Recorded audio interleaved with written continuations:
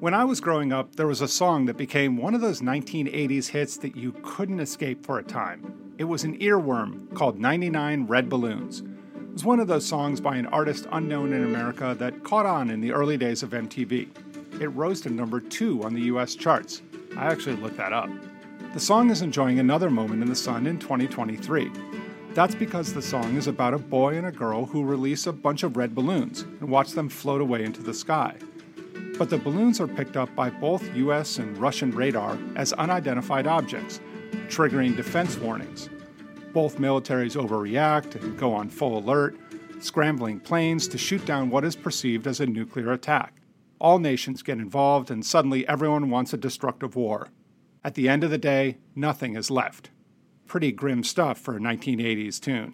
But while war is clearly not in our immediate future, the military shooting down balloons has suddenly become a real thing here in 2023. The Chinese spy balloon that floated across the United States before being shot down over the Atlantic Ocean earlier this month has been followed by the US military shooting down 3 more floating objects.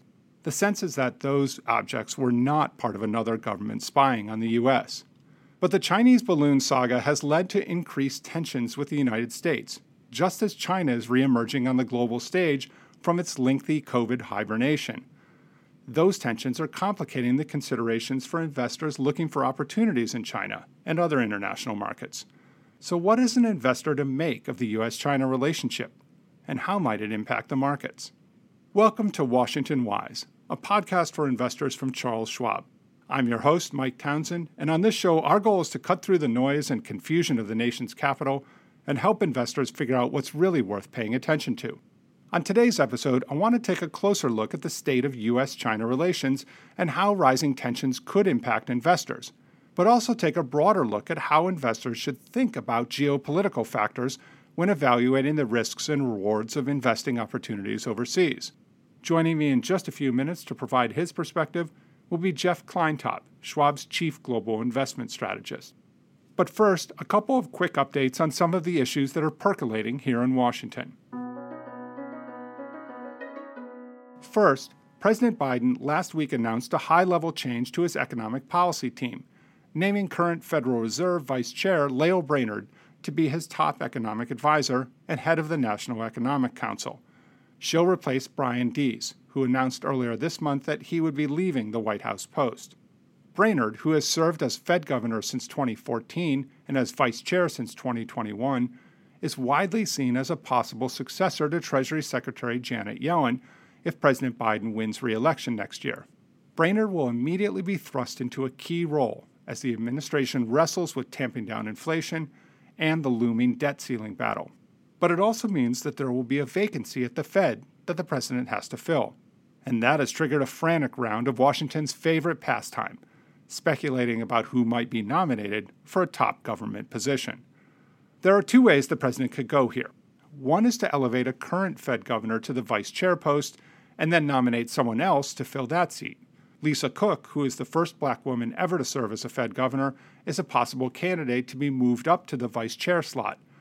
This would require 2 confirmation votes in the Senate, one for the vice chair and one to fill the open governor position.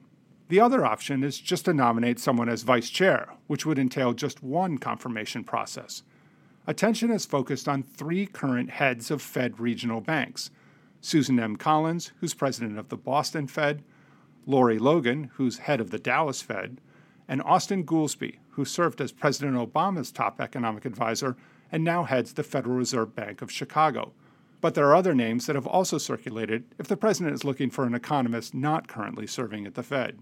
Given the critical role the Fed is playing right now in raising interest rates to combat inflation, this will be a key nomination for the president and a closely watched confirmation process in the Senate. Next, a quick update on the debt ceiling. Last week, the Nonpartisan Congressional Budget Office, known in Washington as the CBO, released its analysis of the situation and said that the extraordinary measures currently being taken by Treasury to ensure the United States does not default will run out sometime between July and September. Well, that's not particularly helpful, as everyone already had their eyes on early summer as the potential default date. But the CBO also said that its analysis had a lot of wiggle room in it because of uncertainty around April's tax receipts. A strong season of tax revenue could push out the default date toward the fall, but weaker tax receipts could mean that the date comes more quickly, potentially even in late June. I expect we'll continue to hear this kind of squishy language about the debt ceiling deadline for the next couple of months. But by late April, after tax receipts have been counted, we can expect Treasury Secretary Yellen to provide a much more specific timeline. And that's when the pressure on Congress will really ratchet up. Finally, the SEC made some news last week when it agreed to finalize a rule requiring stock trades to be settled the day after a trade is executed. This is the next step in an evolution in recent years to reduce the time between a stock trade and final settlement of that trade. Back in the 1980s and early 1990s, it took 5 days for a trade to be settled. Then in 1993, it was reduced to 3 days after the trade date, where it stayed for more than 2 decades before dropping to 2 days in 2017. Now, with the SEC's latest move, beginning in May of 2024, that period will shorten to 1 day. That aligns the stock market with the standard that's already in place for trades of Treasury bills. The move to what is known as T+1 settlement grew out of the meme stock frenzy of early 2020, when stocks like GameStop Corporation went on these crazy roller coaster rides, their prices skyrocketing amidst huge volumes of trading by retail investors. That volume put pressure on the systems for settling trades. In a 2021 report that examined the meme stock frenzy and its impact on the broader markets, SEC staff recommended shortening the cycle to improve market operations. At last week's SEC meeting, where the commissioners formally adopted the proposed change, Chair Gary Gensler said that the change will make our market plumbing more resilient, timely, orderly, and efficient. Here's what it means for investors. Today, when you sell shares of a stock you own, you'll see the proceeds from that trade in your account almost immediately. But that's only a paper accounting of the trade. That money isn't officially yours until 2 days after the trade, when the settlement process is completed. The bottom line, shortening that process to 1 day means you get your money faster. Operationally, it's a big change for market participants, hence the 14-month lead time. But once it kicks in next year, investors should benefit from the quicker resolution of trades. On my deeper dive today, I want to turn our attention to international investing, with a particular focus on the U.S.-China relationship and what it means for the global economy and the global markets. I'm pleased to welcome back to the podcast Jeff Kleintop, Schwab's Chief Global Investment Strategist. Jeff, thanks so much for joining me today.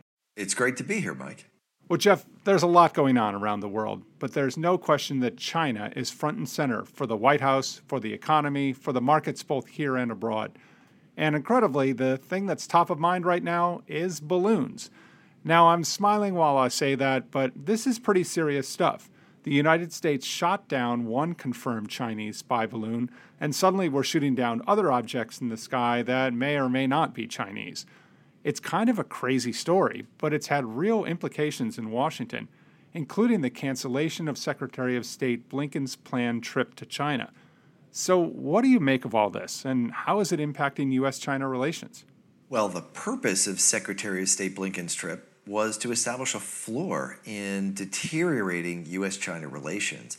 And this squabbling on the sides of the Munich Security Conference this past weekend really only seemed to make prospects of a rescheduled trip ahead of China's National People's Congress, which starts on March 5th, seem even more remote. And while Biden said last week that he would speak with President Xi to diffuse tensions, there was no indication of when that might happen. The renewed tensions seem like unwelcome news for Beijing.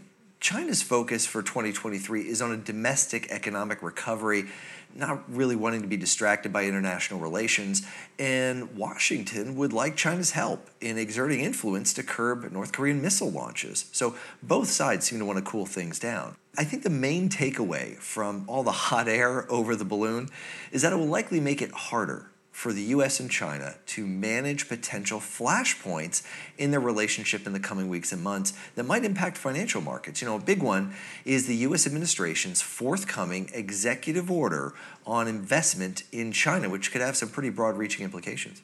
Yeah, Jeff, this new executive order, it's expected to be kind of a follow-on to the order from last fall that put restrictions on what semiconductor technology and equipment can be shared with China. So, what's the focus of this order and how will it reach the intended goal of putting some more curbs on China?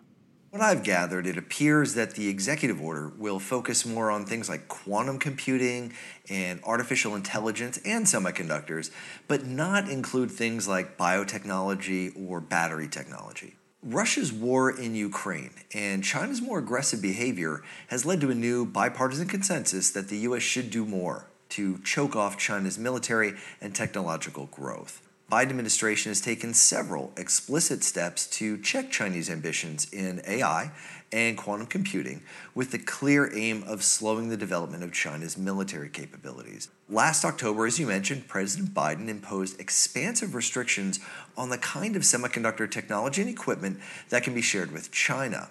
This upcoming outbound executive order focuses on the government's desire for more information on U.S. investment in Chinese tech startups. There was a report just 3 or 4 days ago by a Georgetown University think tank, and it showed that U.S. private equity and venture capital investors, including the investment units of chip makers like Intel and Qualcomm, accounted for nearly 1/5 of investments in Chinese AI companies from 2015 to 2021. And venture capital investments can provide intangible benefits beyond just money. That would include mentorship and coaching, name recognition, and some networking opportunities. And as such, Washington feels that U.S. investment in Chinese technology, particularly AI, merits additional attention and tracking. So this order would establish a new regime in Treasury to monitor U.S. investment in sectors of critical technology in China, a potential start towards restricting such activity in the future along the lines of that semiconductor order. That order, which put controls on advanced semiconductor tech, may present a challenge to the strategies of China's chip makers. The threshold that was allowed under those controls still allows U.S. chip makers to sell chips that are sufficient for a lot of current commercial applications. But over the long term, the controls may hurt China's competitiveness in areas like AI, as these new hot language models like ChatGPT, they require a lot of computing power. And it'd be very difficult for China to catch up domestically. But it's not clear if U.S. allies like Japan and Europe will join the U.S. restrictions. In fact, Japan made it pretty clear they were unhappy with U.S.'s unilateral approach on semiconductors and including memory chips and a few other things. And if they don't go along with it, China can get the technology it needs elsewhere, with the main impact of the control just felt in the loss of sales by U.S. chip makers and semiconductor equipment manufacturers. So we'll definitely be applying a very close watch to how this executive order shapes up. I think here in Washington, Jeff, this focus on getting tougher on China from the administration is actually being welcomed on Capitol Hill by both parties. And that's a trend that's been continuing over recent months as I think both parties want to crack down on China. During the last Congress, there was strong bipartisan support for the China competition bill, which boosted U.S. semiconductor manufacturers. And just a few weeks ago in January, there was overwhelming support for the creation of a new House Select Committee on China to oversee some of the U.S.-China relation issues. As part of this show of strength from Capitol Hill, we recently learned that new House Speaker Kevin McCarthy and some other Republicans plan to make a visit to Taiwan later this year. Back in August of last year, then Speaker Nancy Pelosi traveled to Taiwan, and when she was there, she left no doubt about what she was doing. She said the visit should be seen as an unequivocal statement that America stands with Taiwan, our democratic partner, as it defends itself and its freedom. That trip sparked tensions between the U.S. and China.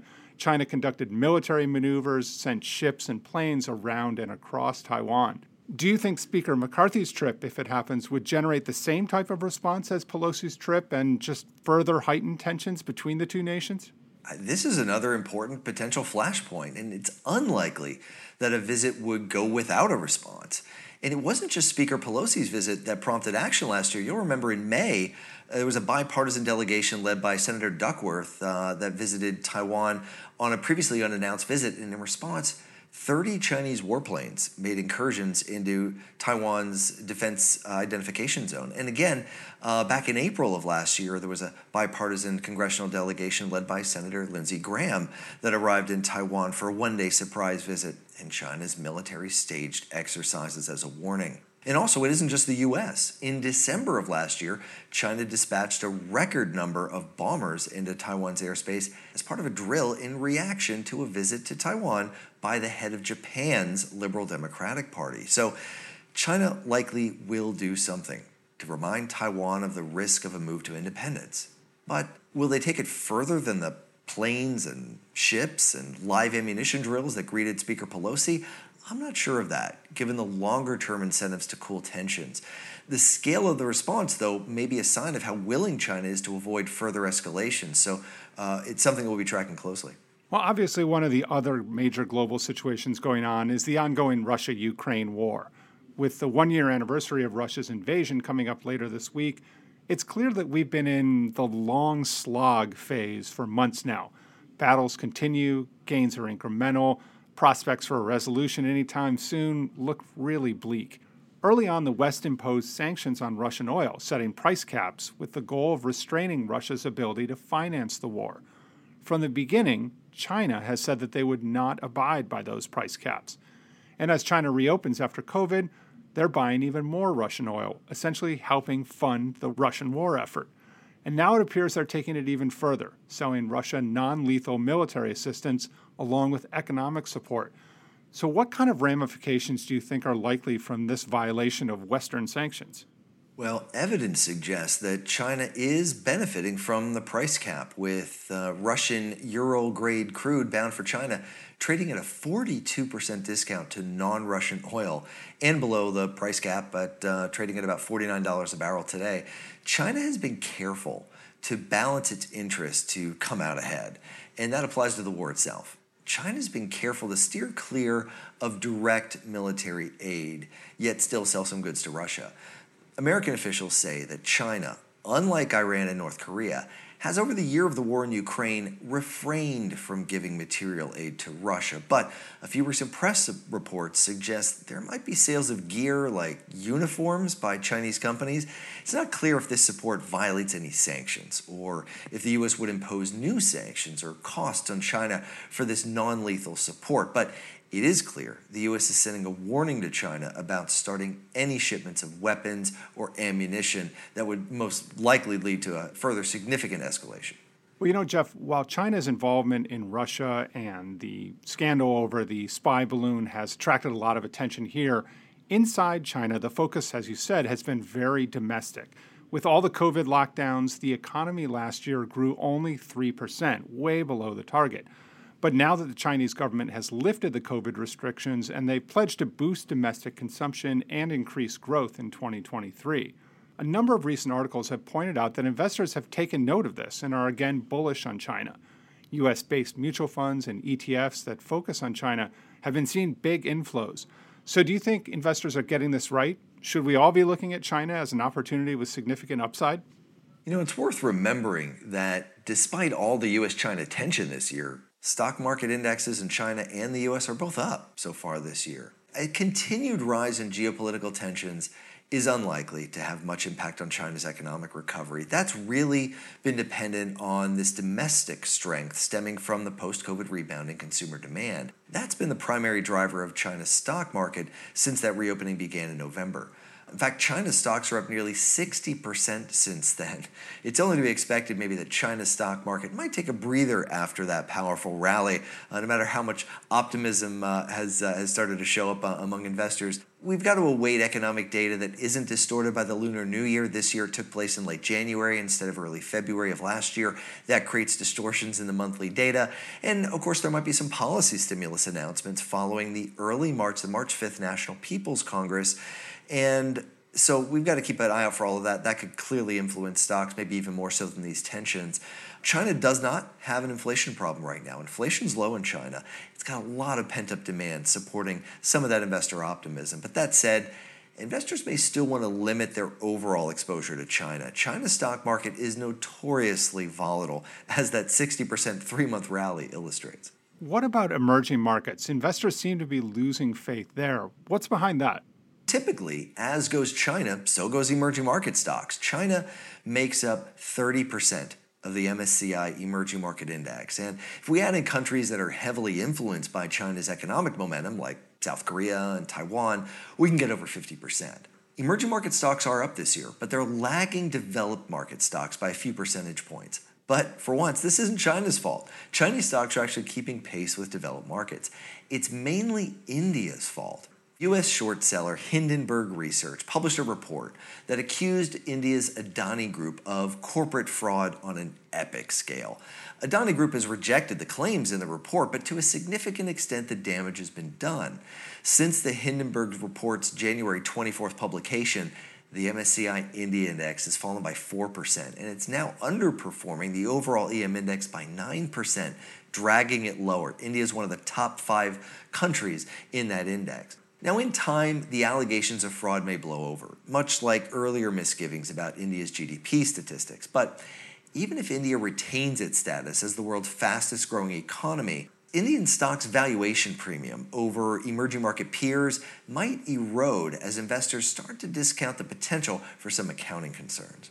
You know, Jeff, I think for investors, it's easy to look at these headlines around the world and maybe overthink them as an investor. It can feel like geopolitical tensions are on the rise overall, but I'm not sure that that's true. Maybe I'll ask you if that's true. How should investors be thinking about geopolitical risk in their own investing strategies? And what kinds of opportunities are there in the major global markets? Geopolitical threats flare up from time to time and garner a lot of attention. But it's important to keep in mind that geopolitical risks are an ever-present part of investing. I mean, despite the recent news of geopolitical tensions, the risks aren't necessarily higher now than on average in the past. In fact, the Geopolitical Risk Index from the U.S. Federal Reserve Board is back to its long-term average after the spike tied to the war in Ukraine.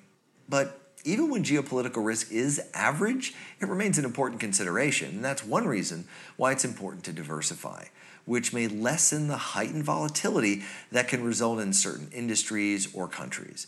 Developed international stocks are outperforming U.S. stocks this year, as they did last year. It's an important reminder that even as nationalist tensions rise, looking beyond domestic borders may benefit portfolios. Jeff, what do you say to people who struggle with how to get involved in global investing, or they find it maybe intimidating? They think it's hard enough to stay up with U.S. equities on companies that we're generally familiar with. So what's the best way to get into the global markets where there are so many choices that most investors maybe aren't as familiar with? Well, first, it's important to remember that we are familiar with the big companies that make up international markets. For example, Nestle is the biggest stock in Europe. Toyota and Sony are the top 2 in Japan, and the oil company Shell is number 1 in the United Kingdom. These are global companies we're just as familiar with here in the U.S. as in the countries they happen to be headquartered in. There's a time to be very selective. For example, when international stocks are out of favor, you may want to focus just on certain regions or industries where prospects are brightest, but that isn't the case now. Stocks headquartered in Europe and the UK and Canada and Japan, among other nations, are outpacing those in the US so far this year, after having done so in the last year as well.